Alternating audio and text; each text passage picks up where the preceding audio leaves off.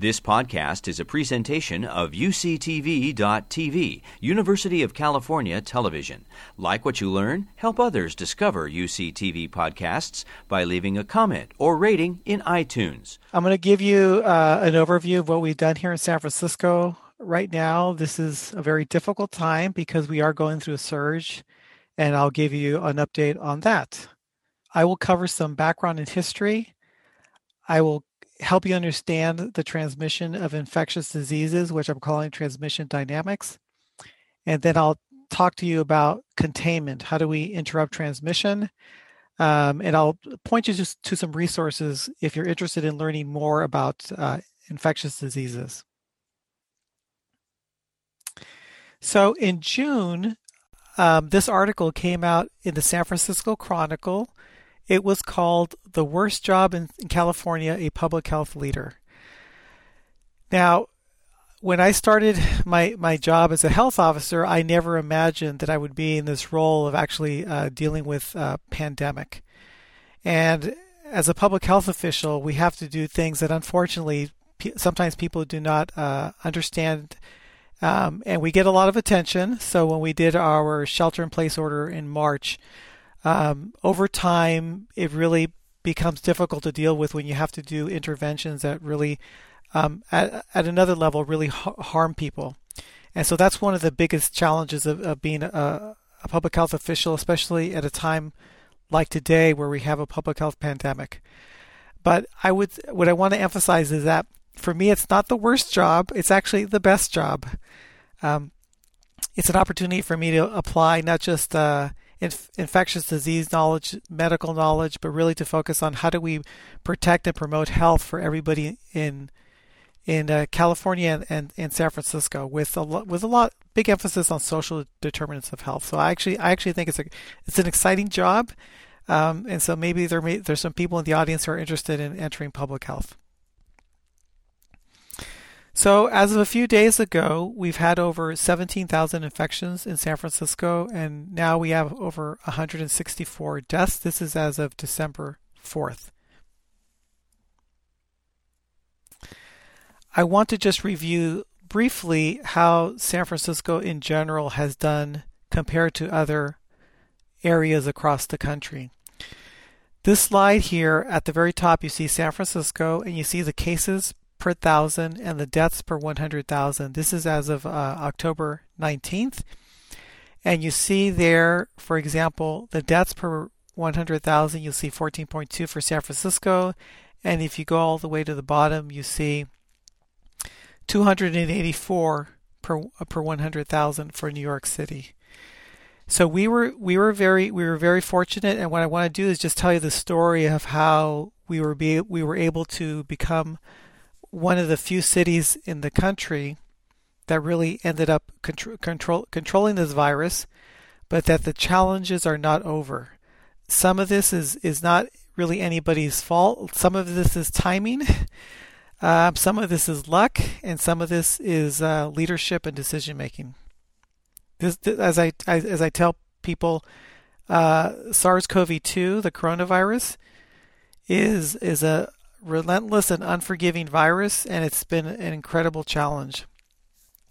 So my journey started back in the 80s when I came to San Francisco General Hospital in 1988, really at the peak of the HIV epidemic. And that was the first pandemic where I got exposed to infectious diseases and how devastating it could be. I went on to get training, to get more formal training, and then got recruited to run a research center at UC Berkeley in public health preparedness with a focus on infectious diseases. And actually, within 2 months of starting my role there at UC Berkeley, SARS broke out at the end of 2002, and then by 2003, we had SARS-1 really impacting us. SARS-1 lasted about 4 months, and at that time, I used to think that was the most frightening respiratory virus that we could face. And people would ask me, well, what could be worse? And I would say, a virus that spreads like the common cold, that has a low mortality rate, and where we have mild illness and asymptomatic infection. And so basically what I was describing as the worst case scenario is what we currently have.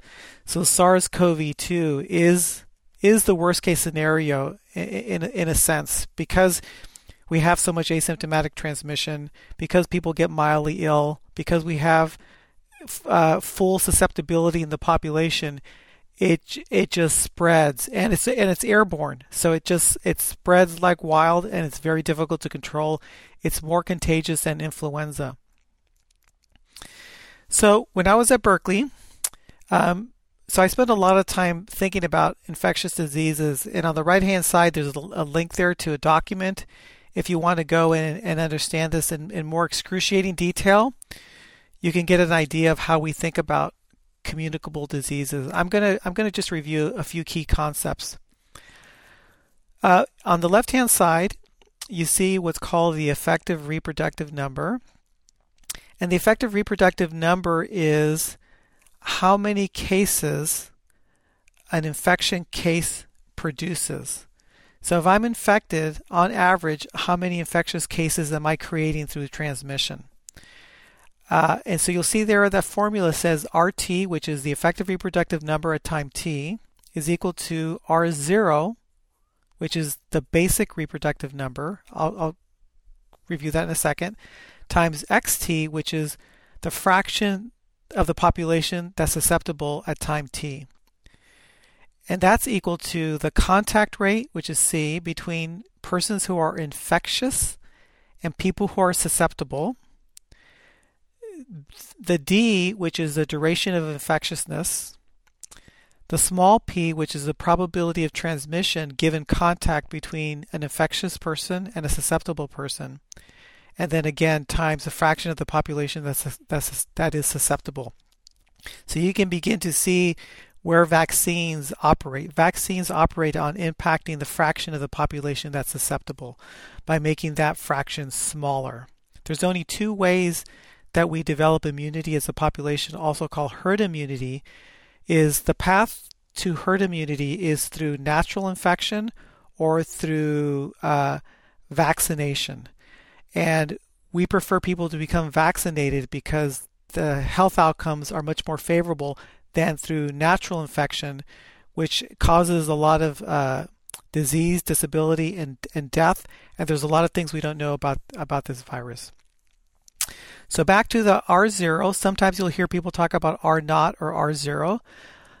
R0 is the number of secondary cases produced by an infectious case in the setting of a fully susceptible population with no control measures. So it really becomes the maximum potential for an outbreak in a population. So you'll hear a lot of people talk about our R0. But what we're really interested in is RT, or some people will call it RE, because it's the effective reproductive number. And you'll as I go through the statistics, these are the measures that I'm going to be showing you.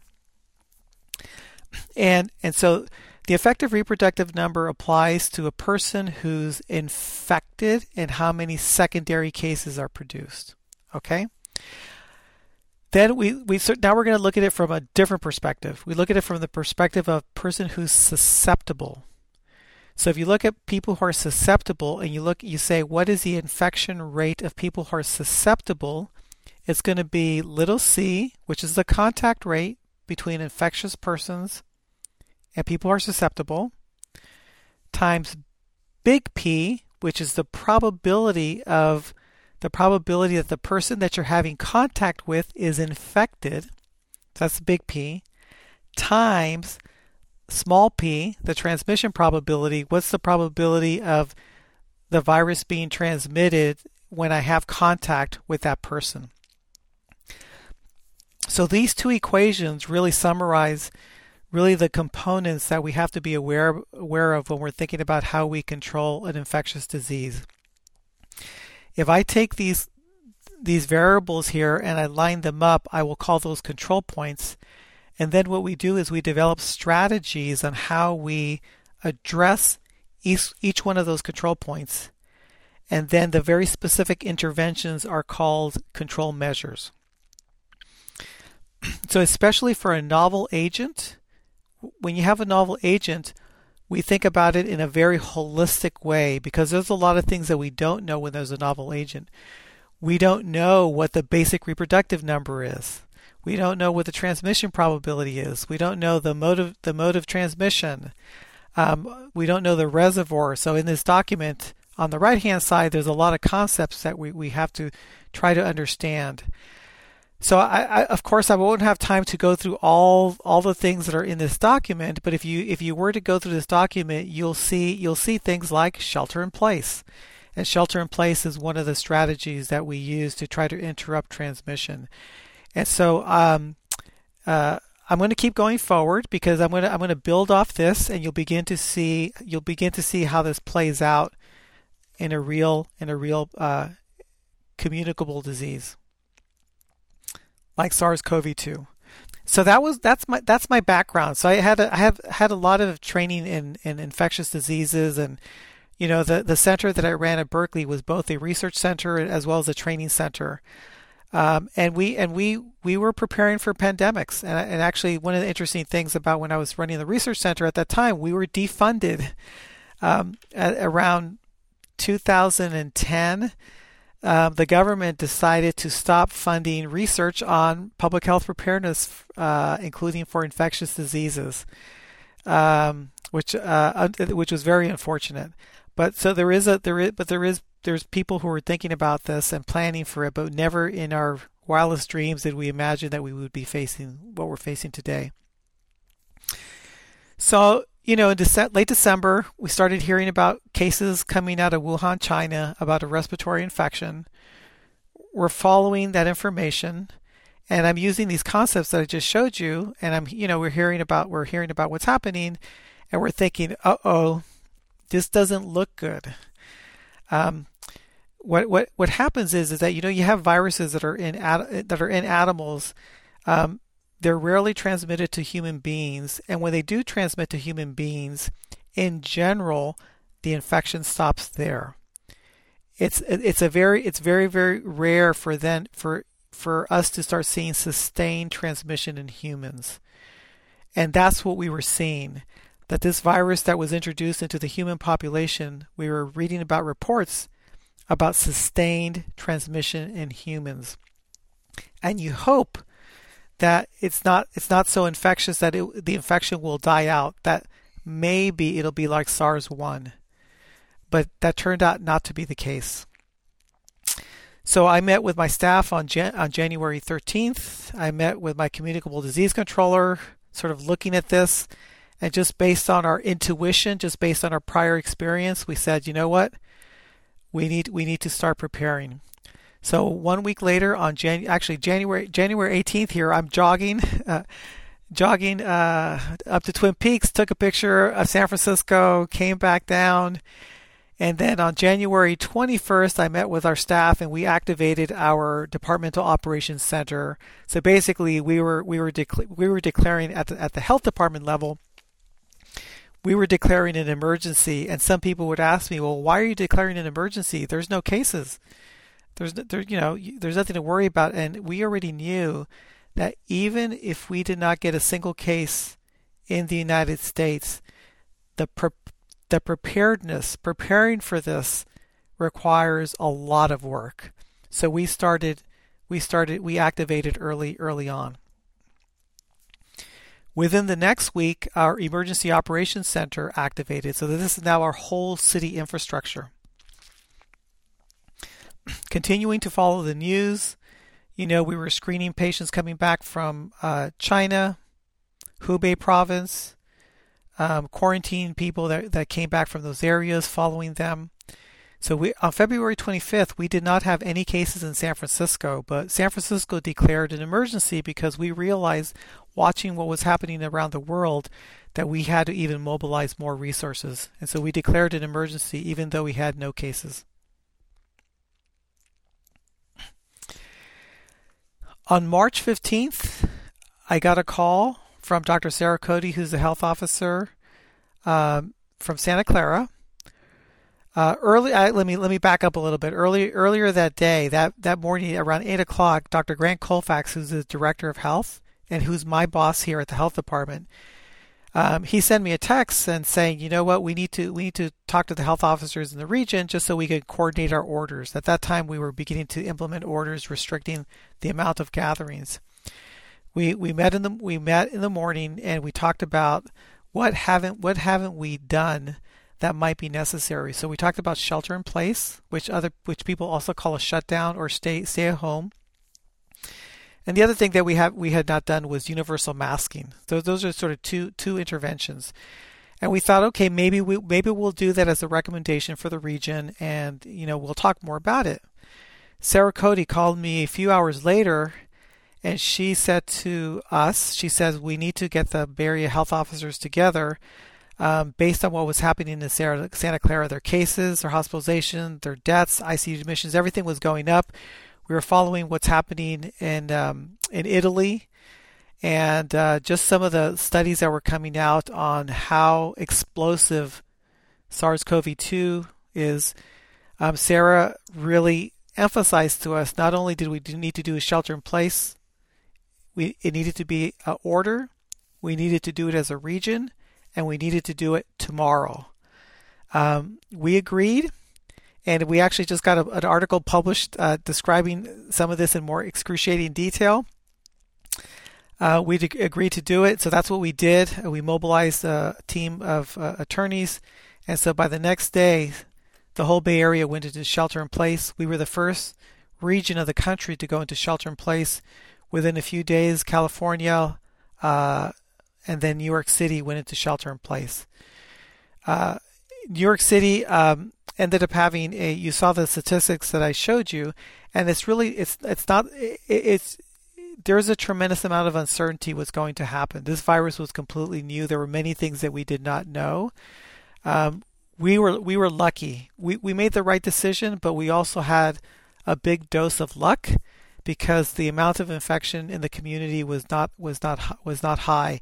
New York City did not have as much luck because there was a significant amount of infection, but they could not see it. You couldn't see it because it's like an iceberg. Most of it is underwater. All you're seeing is the tip of the iceberg. And that iceberg that you could not see was doubling every 3 to 4 days. It was doubling in size. That's how rapidly it was growing.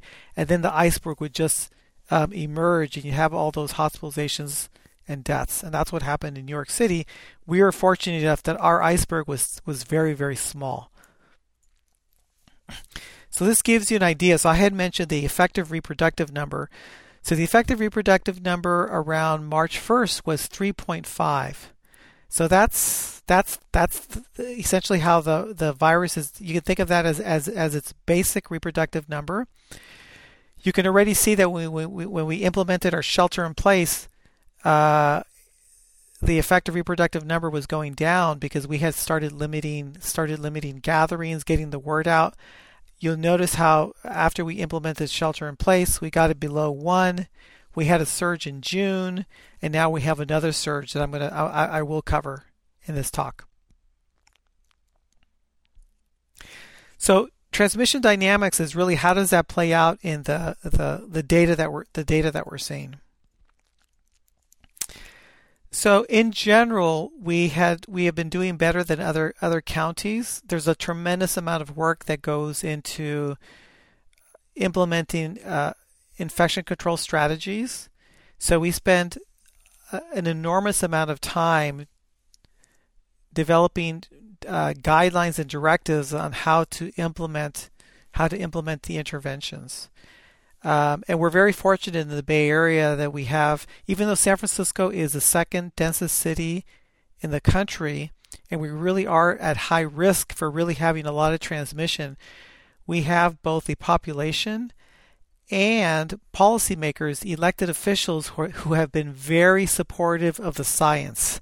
I can't tell you how important that is when your elected officials say, okay, we don't like what you're recommending, but we're gonna support what you're asking us to do. And so we've been very, very fortunate, and we've been able to keep rates lower than other places.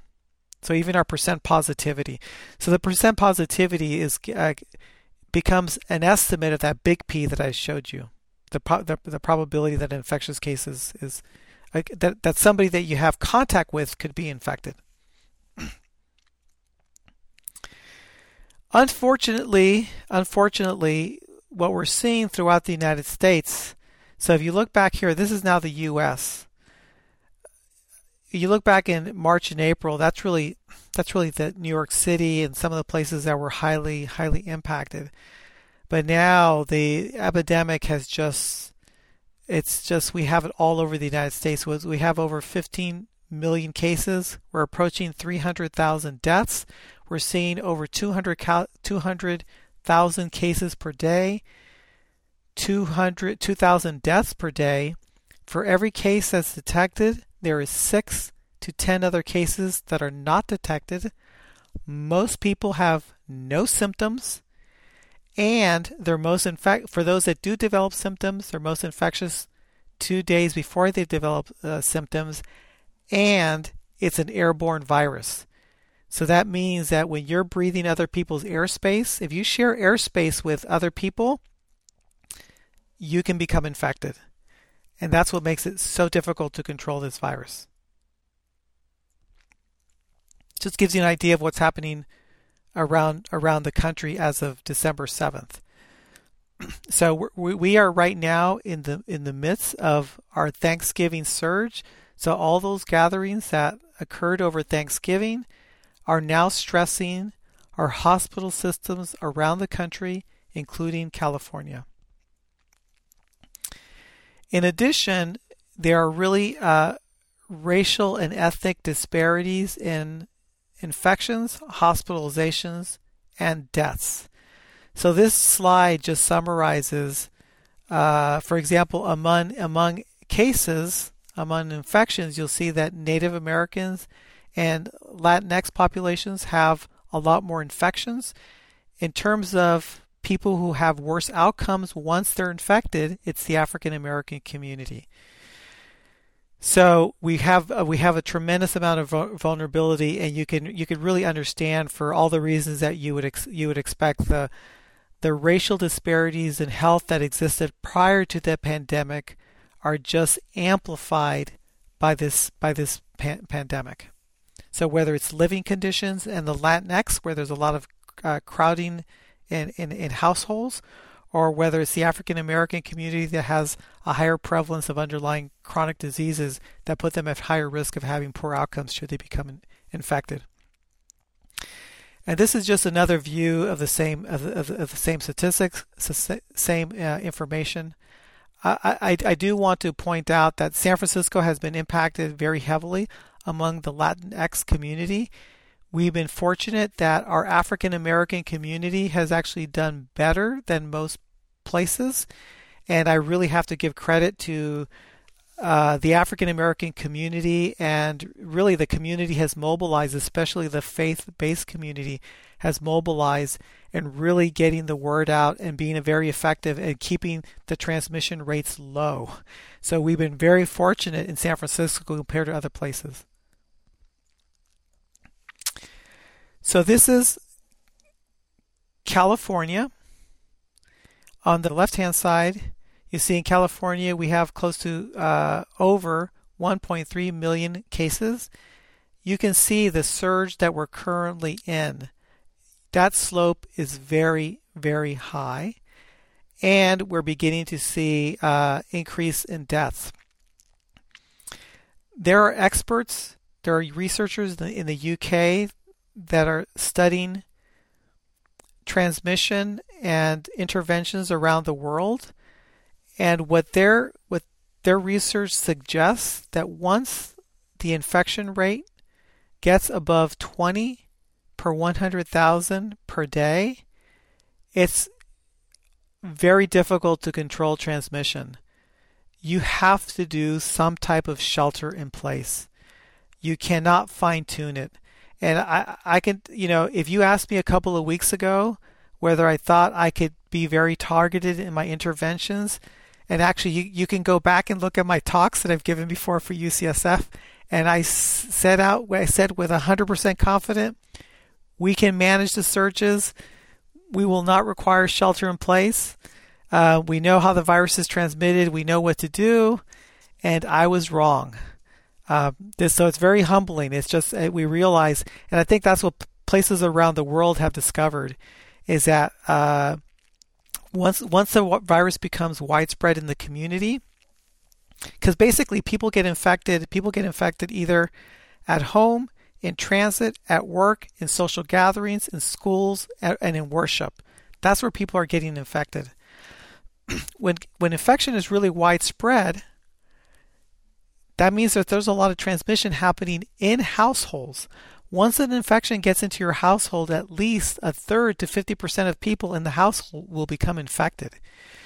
And that's what happens. And so now those people in the household who become infected, if they're essential workers, they go to church, or they go to work, or they socialize, they go out and infect another person that then takes it into another household, and then that household, a third to half are infected.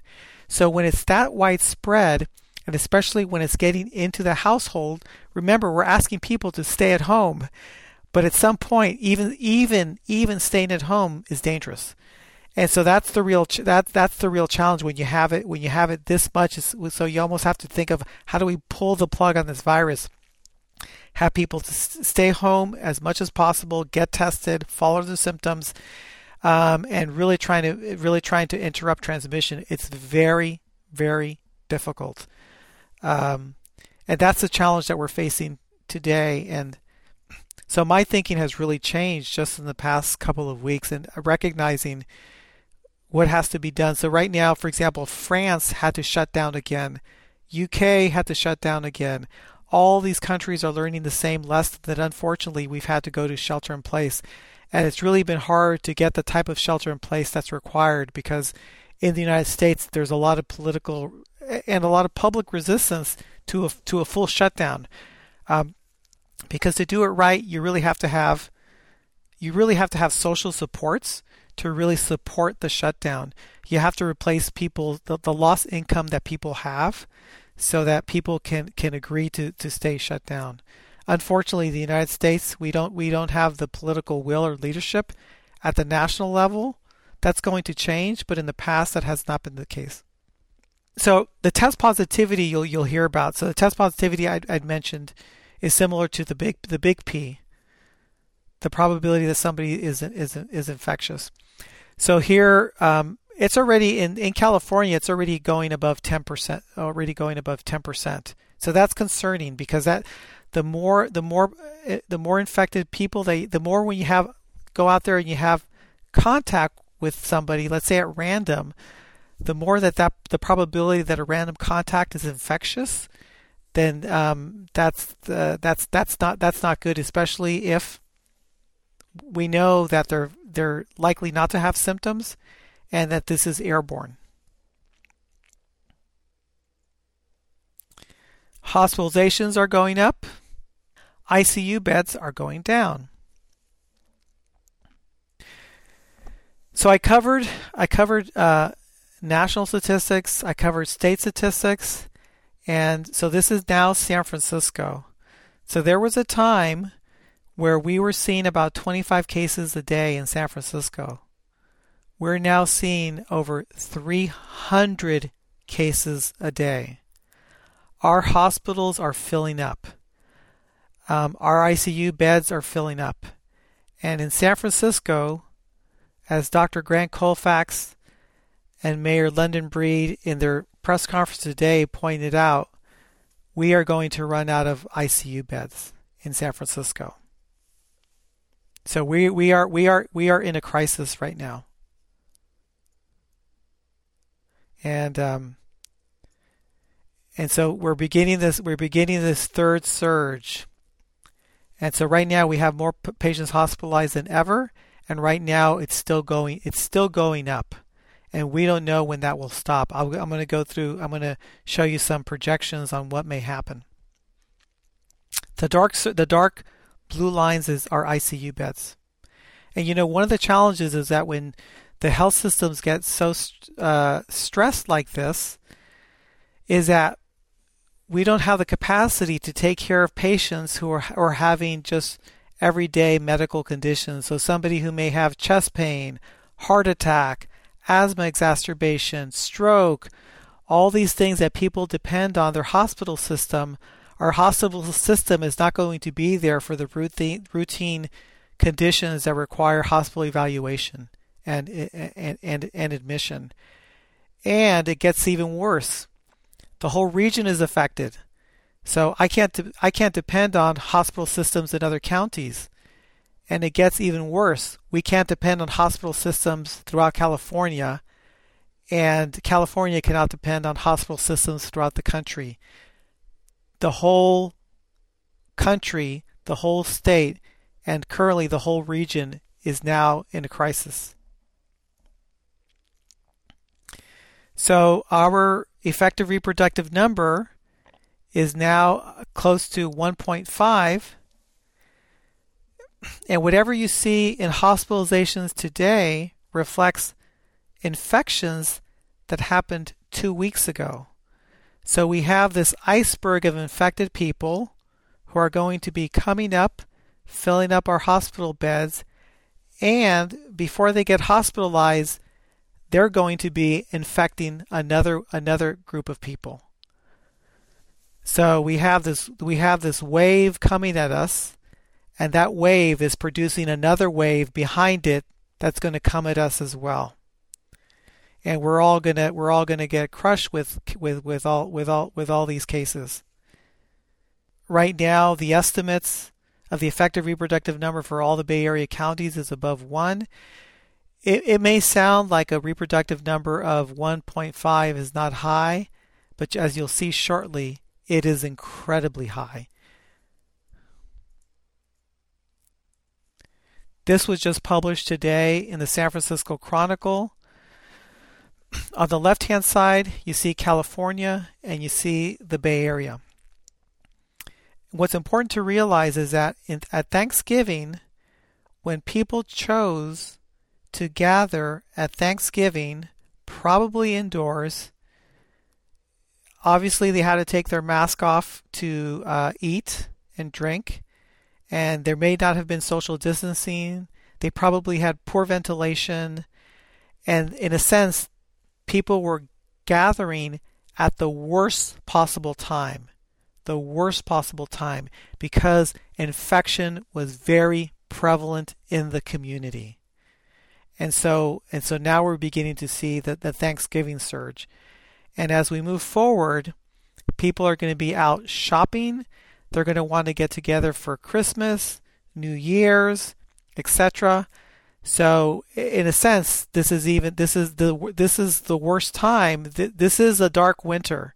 This is the worst time for people to be gathering, taking chances, because something that was safe a month ago is not safe today. We have modelers, Dr. Maya Peterson and her colleagues at UC Berkeley School of Public Health. They're able to take the hospitalizations and actually model projections for us. So based on our current effective reproductive number of about 1.45 when these models were constructed, you can see the dark line there is the median from these simulations. So you can see there it's approaching 1,500 hospitalizations in San Francisco. So that's the number of in the hospital on the left-hand side. On the right-hand side, you see the ICU hospitalizations. So this gives you an idea of how many people on what could be happening if things do not improve. And so we have to be able to sort of figure out, okay, so what are the implications of all these hospital admissions?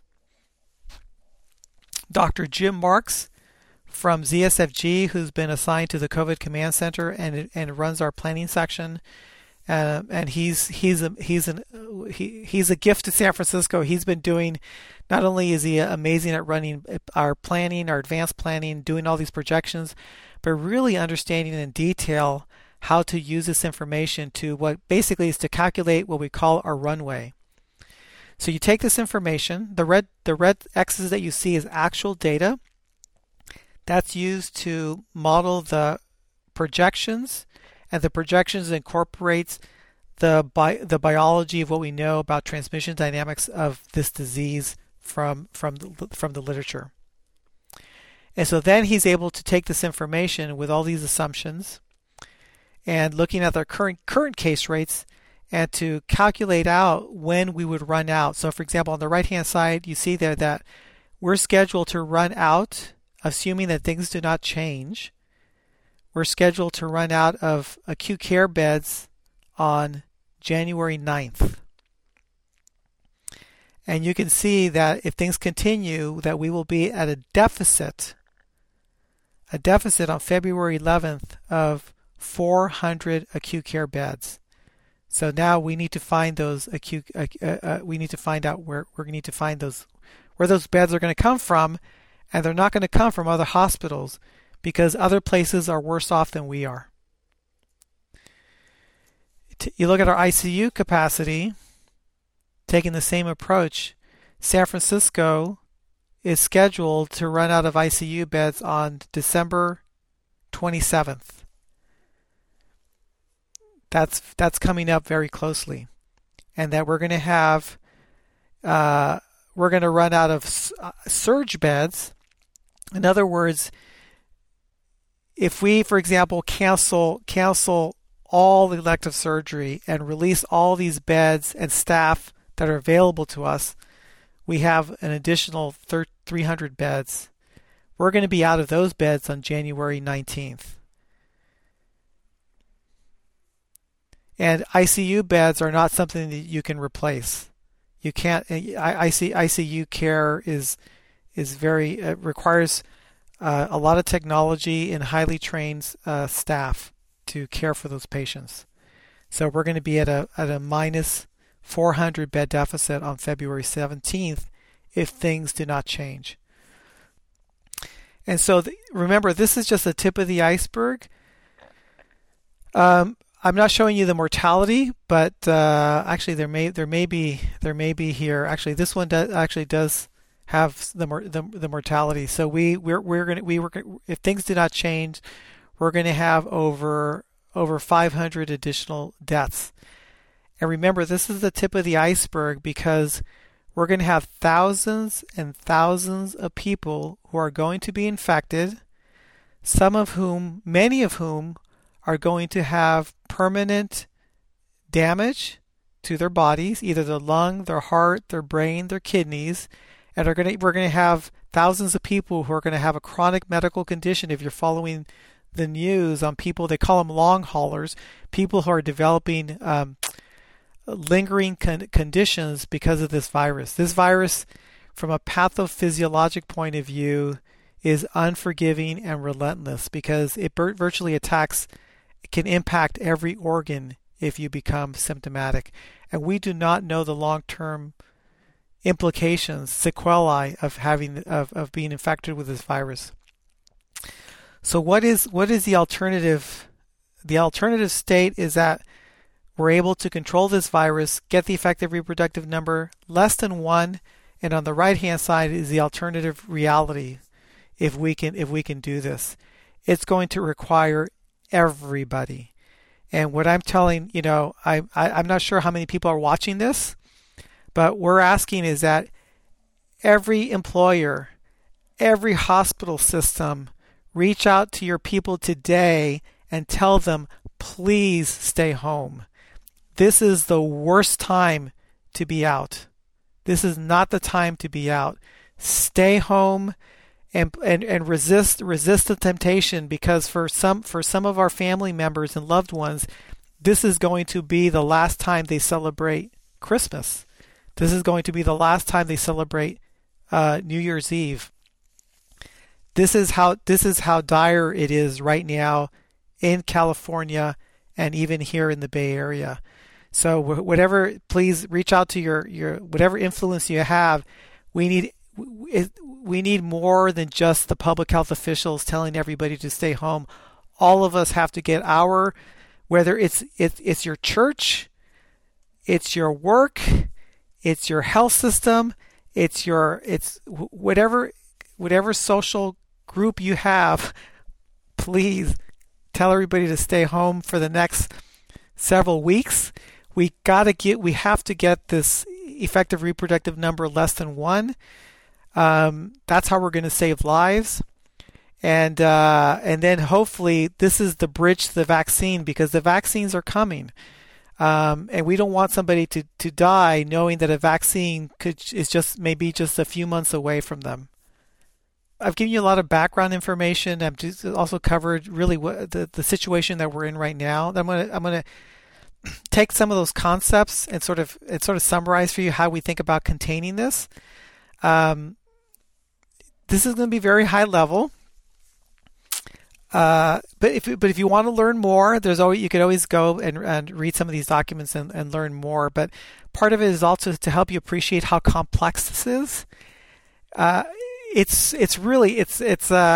very complex. I'm going to give you sort of a simple framework that just comes from quality improvement.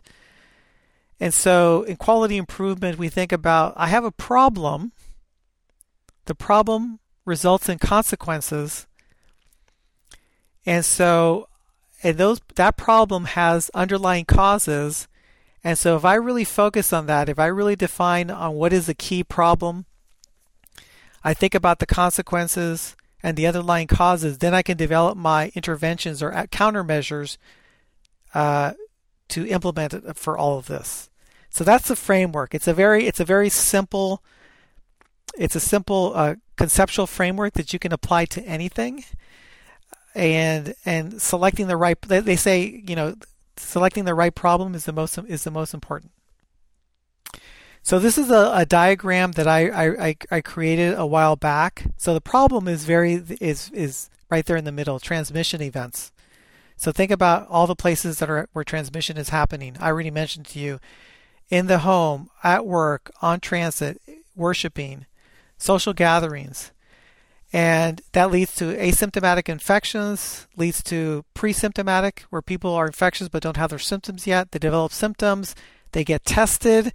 Those tested become cases that we know about. I'm moving to the right-hand side. Remember, for every case that we know about, there's 6 to 10 cases we don't know about. Some of those get hospitalized. Some of them recover. And then some of those die. So those are the consequences. Those are the outcomes. And then if we move to the left, we think about the drivers, the causes.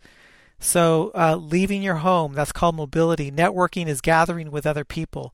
What setting you're in, indoors versus outdoors.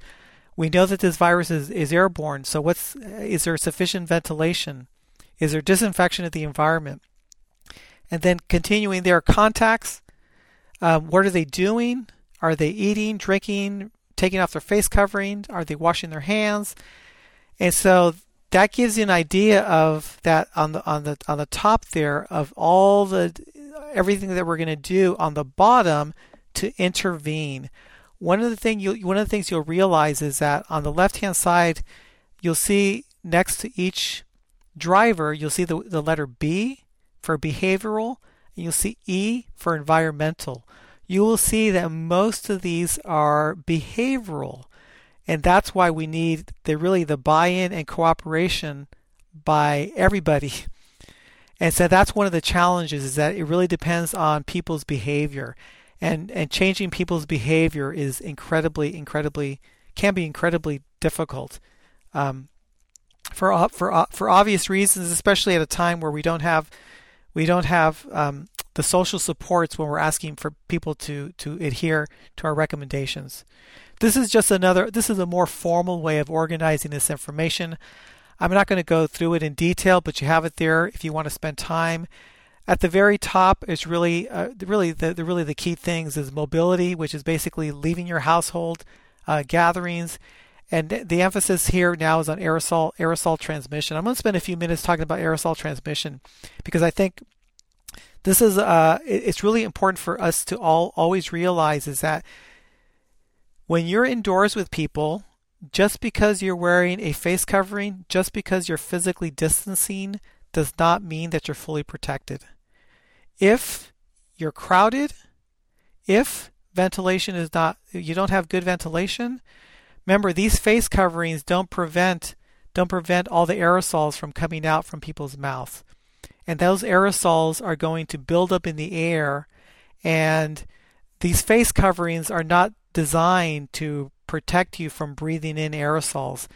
It does provide some protection from droplet aerosols, large droplets that are expelled if somebody's not wearing a face covering, but it doesn't provide the respiratory protection. So we want people to think about that. We let people know, because if you're older or have a medical condition, if you find yourself to be in a situation where you're going to be exposed, you have no choice for whatever reason, to think about wearing an N95 as an additional to go beyond source control, which is face coverings, but also respiratory protection to protect yourself because you have increased risk.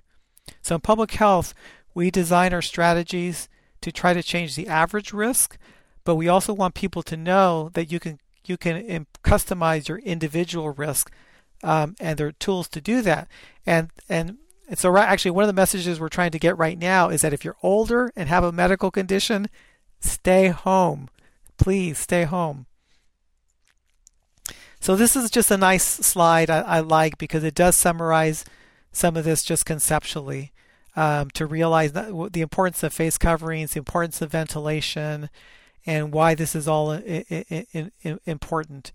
And so I spend a lot more time focusing on the ventilation, because it really is difficult. It can happen very quickly where you're sharing airspace with somebody that may actually not be in the room. Somebody may have been infected.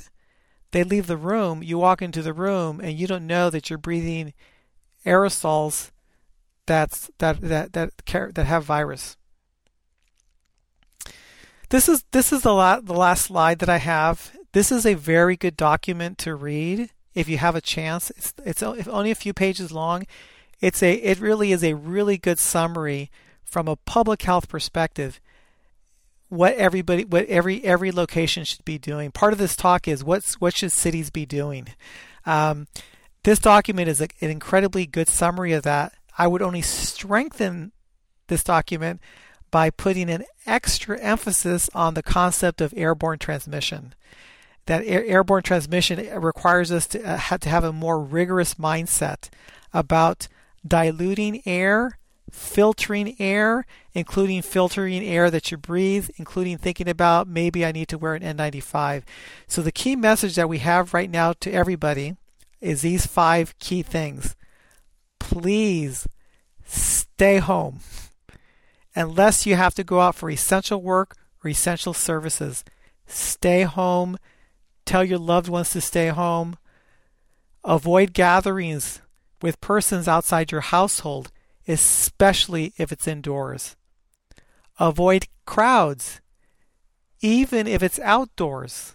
Avoid crowds. Postpone travel. And the last one is follow guidelines. Face coverings, ventilation, physical distancing, hand washing, and disinfection. Right now, this is the priority that we want everybody to have. Giving this talk right now this is real. This is not theoretical. This is real. We're in it today. And the next several weeks is going to determine whether we were successful or whether we failed at crushing flattening the curve. And so we need everybody on board. So hopefully a lot of people will watch this and do everything they can to do their part to influence anything that you can influence to really interrupt transmission and to save lives. Well, that was extraordinarily sobering. But thank you so much for taking the time, and we will do our best to disseminate this message with you. So thank you very, very much. One of the questions that came in quickly had to do with ongoing health disparities, and what are some of the tactics and strategies that we can use in PDSA cycles, if you will, to address some of the ongoing inequality. Yeah, so San Francisco, San Francisco right now, most of the infection in San Francisco is happening in the Latinx community. So there's a strong partnership with the Department of Public Health, UCSF. UCSF has been phenomenal. Dr. Diane Havlier at UCSF has been instrumental from the very beginning. She hit the ground running and started setting up testing sites in the Mission District and really documenting that disparity early on. And she's continuing to do that. And she has really sort of figured out an approach that where you really have wraparound social services to really facilitate the isolation and quarantine of people who are impacted. And the other thing that she's done is she's also been testing new rapid tests to figure out how to use it. So the community, the Latinx community, has been very successful in mobilizing themselves. They are really the experts. And so we're in the process of developing funding that can go directly to the community-based organizations who have developed the kinds of infrastructure that's required to be successful. But it's very, very hard. It's very hard when you have crowded housing, low income, people have to work. And so it's been very difficult. And this has been an issue across the disparities has been an issue across the United States. We're trying everything we can, and we need to do more. So it's an incredible challenge. I did mention earlier that the African American community has been mostly spared in San Francisco, and it doesn't mean it can change. This can change. So it's all important for all of us to continue to do a really good job in our prevention efforts. Let me ask you two technical questions. One is, how do you calculate something like ICU capacity? In my clinical experience at UCSF, the ICU is always full. There's always people waiting to get in, always people in the emergency department, and so on. So, what mechanism do you use to calculate ICU capacity? Yeah, so that's a really good question. So I'm not a hospital expert, but we depend on the hospitals reporting to us how many beds they have, how many staffed beds, because it's not just the number of beds, it's how many beds you can actually staff. And you're absolutely right. And so because those beds are going to be full with people who don't necessarily have COVID. You have people who are having other medical conditions. At UCSF, it's going to be, people are going to be having transplants, for example. But a lot of those beds are also filled, not just people who have acute medical conditions, but they're also people who have had elective surgery, for example, and have to be temporarily utilizing some of those beds, depending on what type of elective surgery they're having. So that's what we have, and what we do is we use that capacity to really do our planning, because we don't want to depend on the surge. The surge comes from canceling all those elective surgeries, right? So now you're freeing up beds that can be used for high-level care, and you're freeing up staff that can staff those beds. And then beyond that, then it becomes really difficult, because now we're looking for resources outside of the hospital systems, and that's a real big challenge. Right now, we're hoping that if all the systems, when they look at the runway that's left, that they cancel all the surgery, open up those beds, including and that we have staff. We're hoping, in theory, that should be sufficient, but it depends on whether there's continuing transmission. So if people continue to get infected, it's not going to be enough. And that's why we have what are called alternate care sites. So alternate care sites are now sites that are outside of the hospital. And so we have a site over in Presidio that has room for 100 non-COVID patients, so that we can offload patients from the hospitals that are non-COVID and can be cared for there. Thank you. One other technical question. This has to do with the infection per 100,000 rate. When you see some published data, it's different than what the state uses or the city uses for the color coding classification. And I've been told there's some correction factor. Do you know why the actual rate and the published rates are for staging are different? So we the state and us both use the daily case rate, but it's averaged over 7 days. So you'll see people say 7-day daily case rate. And that's actually, that number is useful. And then what the state does is that the state then adjusts it, because part of the challenge is that different counties operate differently. So there may be a county who decides, because of their beliefs, that if we don't test people, we don't have cases.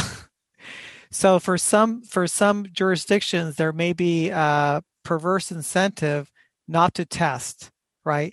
And so one of the ways of incentivizing systems to test is to do a reweighting, to incentivize testing so that people can move along the tiered system so they can open things up. And so that's how the state is doing that. So it gets a little bit complicated. And so we end up in San Francisco, we end up focusing on the unadjusted rates, because the unadjusted rate is more epidemiologically valid. And then with the state, what we do is, because we're part of the tiered system, whatever tier they assign us to, we adopt the more restrictive tier. We adopt the more restrictive tier because we recognize that they're down-weighting us. San Francisco has decided we don't want to be down-weighted. We want to be in the tier that's closest to what's true epidemiologically.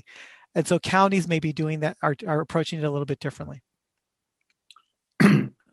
There's been several questions and a lot in the news about the state shelter in place as regards to outdoor activities, particularly playgrounds, has been in the news. And of course, that leads into the more complicated question of schools, especially for younger children. And where does the city sit on those? Getting our kids back in school is one of the city's highest priorities. We want to get kids back in school.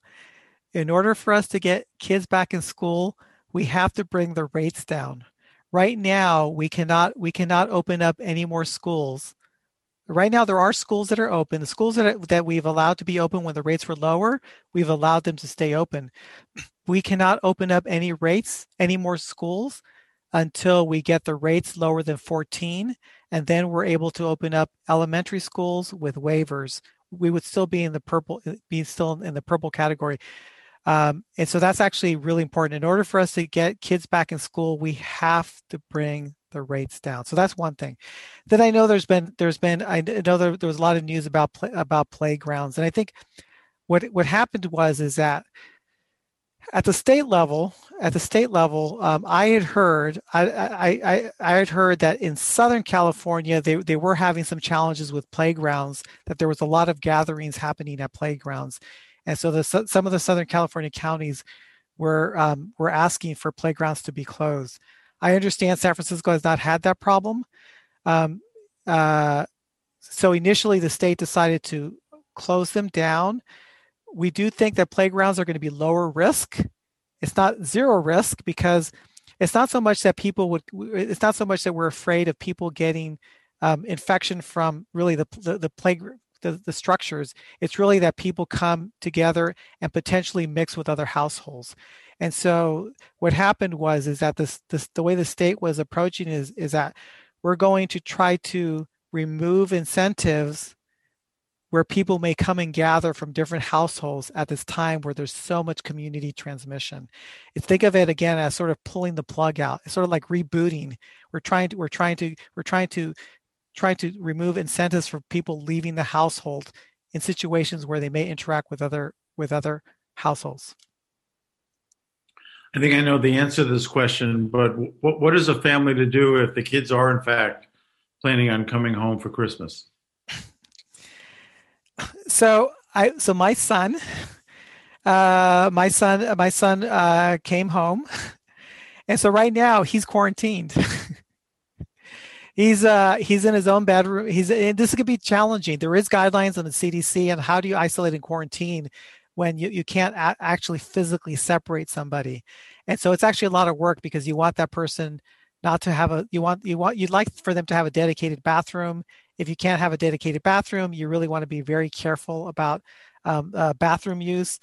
I can tell you. So right now he's in his bedroom. Whenever he comes up to the kitchen. He says, "I'm coming up," and so he gives us a warning. But he actually has a face covering, and he has an N95, because actually what I told him is that, yeah, you're coming home, but maybe one of us could be infected. So really, we have to protect. We can't assume that it might be him. It might be us, right? So we have to protect each other. We have to protect each other from infecting each other. So we're actually at home right now. We're very, very rigorous about it. It requires a lot of thought, and that's why it's very difficult. It requires a lot of thought. Open the windows. A lot of ventilation is really, really critical. Do you think there's next steps that the city can do? I mean, you're using a carrot here in public education. What are the sticks that we should be using as next steps if people are really accepting? I think back in March we actually closed more. In March, we closed all outdoor activity, all construction, all retail. We closed virtually almost everything except core essential services.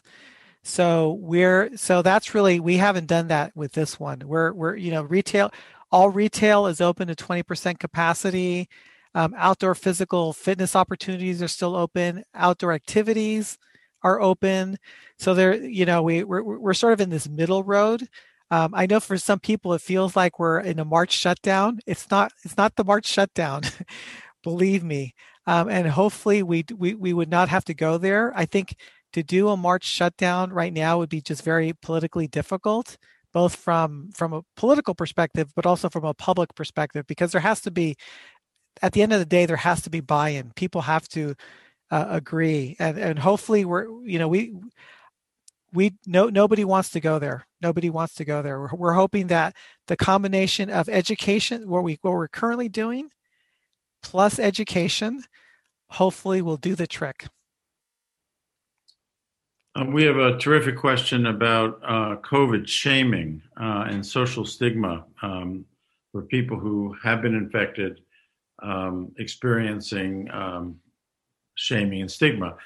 And I'm wondering how we can message against those kind of behaviors and thoughts. Yeah, I think all of us just have to sort of recognize is that once people fully recover, they're not infectious, and just like any communicable diseases, it's gonna take a lot of education so that people don't discriminate. What are key takeaways so far from COVID-19 that you think could be applied to future pandemics? Yeah, there are a lot of lessons, and there are going to be many more lessons. I think when the researchers go back and study everything, one of the big challenges that we've had is that when you think of the HIV epidemic, we had decades of research that was put towards the HIV epidemic. Think about COVID; it hasn't even been a year. So sometimes people say, but there's no evidence for. There hasn't been enough time to even design studies to answer a lot of research questions. So there is a tremendous amount of uncertainty. So one of the ways that we can prepare for future pandemics is to actually have the structures in place to develop the evidence quickly. For example, we were able to develop the vaccines relatively quickly because when SARS happened, when MERS happened, Middle East Respiratory Syndrome, H1N1 pandemic influenza in 2009, there was an infrastructure that was in place. The scientists figuring out how to prepare for the next pandemic, and we know that President Trump, one of the first things they did was to close down pandemic preparedness at the presidential level. That's never going to happen again. So that's what it's going to take. It's going to take investment. It's going to take investment. Do you think there could be more strict, rigorous regulations implemented because people are not caring as much as they should? I think what has to happen is people have to hear the message from people other than myself. I'm a public health official. I'm the last person people listen to. Believe me, I'm part of the nanny state. Okay. They need to hear it from the priest. They need to hear it from your friends. They need to hear it from grandma. They need to hear it from other voices. If we just depend on public health officials, it's not going to work. They have to hear it from other trusted sources. All these behavioral changes seem to rely on some level of collective consciousness and empathy among strangers. Are there any governments or organizations coming up with successful communication campaigns in this arena? I'm hoping that's very difficult because our country ideologically is very divided, and I think that's just one of the challenges that we have. So that and you see this with climate change. Climate change, unfortunately, has gone. Fighting climate change has become associated with one party, and I think it's been real difficult. We have to really learn how to figure out how to change that, because it makes it difficult. Because whatever one party decides is the truth, the other party decides it's not the truth, and it becomes a real issue. I don't have a quick answer for you, but I do have references. If people want to read more, I can share later. If you spray alcohol, will this cut down the possibility of transmission? So from a disinfection point of view, coronavirus is pretty easy to clean. So basically, even though coronavirus does survive on surfaces, pretty much regular disinfection does the trick. So in general, fomite transmission is going to be a small proportion of transmission. The biggest impact is going to come from focusing on airborne transmission. That's where people really need to put their efforts. I don't understand this one. How risky I think is a surgical procedure I have scheduled tomorrow. I don't know what procedure you're having, but the health systems have been really good about taking precautions. So I would not worry about that. I think that the healthcare systems have been very good about doing everything they can about preventing transmission inside hospitals. They're very good. Contact tracing has been very effective in Asia. Is it possible to institute that? So we have a lot of contact tracing, and it does work when infection rates are low. When infection rates get so big, it doesn't work because there's too many people that are infected. If 4 people, 2 from each household, agree to quarantine for 14 days, can those people safely gather indoors for a period of hours on a single day? Yes. So if you have people who really actually completely quarantine, and have not been exposed, have not had any exposures, it's unlikely that they're going to be infected. And if they're going to have interactions, that would definitely make it safer. You can apply these principles. It's hard for people to do that though. But if people are willing to do that, please take advantage of these tools. Why aren't gloves required in public? Gloves don't necessarily keep you protected because gloves get contaminated and then people touch themselves. So, and in general, people don't wash gloves. So in general, the most important thing is really not the most important thing. The most important thing is to worry about your airspace. Airborne. That's the most important thing. And then when you do think about your hands, yes, hand washing is really important, and hand awareness, because people touch their face hundreds of times a day. And so you have to be aware of that. Can San Francisco projections be generalized to other counties? Yes, absolutely. And that's being done for counties across California. It says here, how do we get those of us who have money to start paying for the vulnerable to stay home? Yeah, this is really the government. The government needs to step up. We need government support. This is an important role for government to provide the social safety net so that we can implement a good shelter-in-place strategy. Do you think that San Francisco was well equipped and prepared to handle this kind of emergency in comparison to other cities and counties? I think San Francisco is better resourced than most counties. That's true. But I would say the biggest difference has been the tremendous support from our elected officials and in general the public. I can tell you early on, back in March, I had so much support. It made my job a lot easier. I hear from a lot of public health officials in many other parts of the country that don't get that kind of support, where they're threatened, they're scared, people protest in front of their house, they get death threats. We're very fortunate in the Bay Area. I can't tell you how lucky we are in the Bay Area. So thank you for everybody in the Bay Area. And so now, but we could still do more. I just wanted to thank everyone for their attention tonight. This has been a very sobering message from a true expert and public servant. And I really want to express my appreciation to Tomás Aragón for all of his work during the pandemic and for being here tonight with us. And again, I wish everyone a safe holiday season.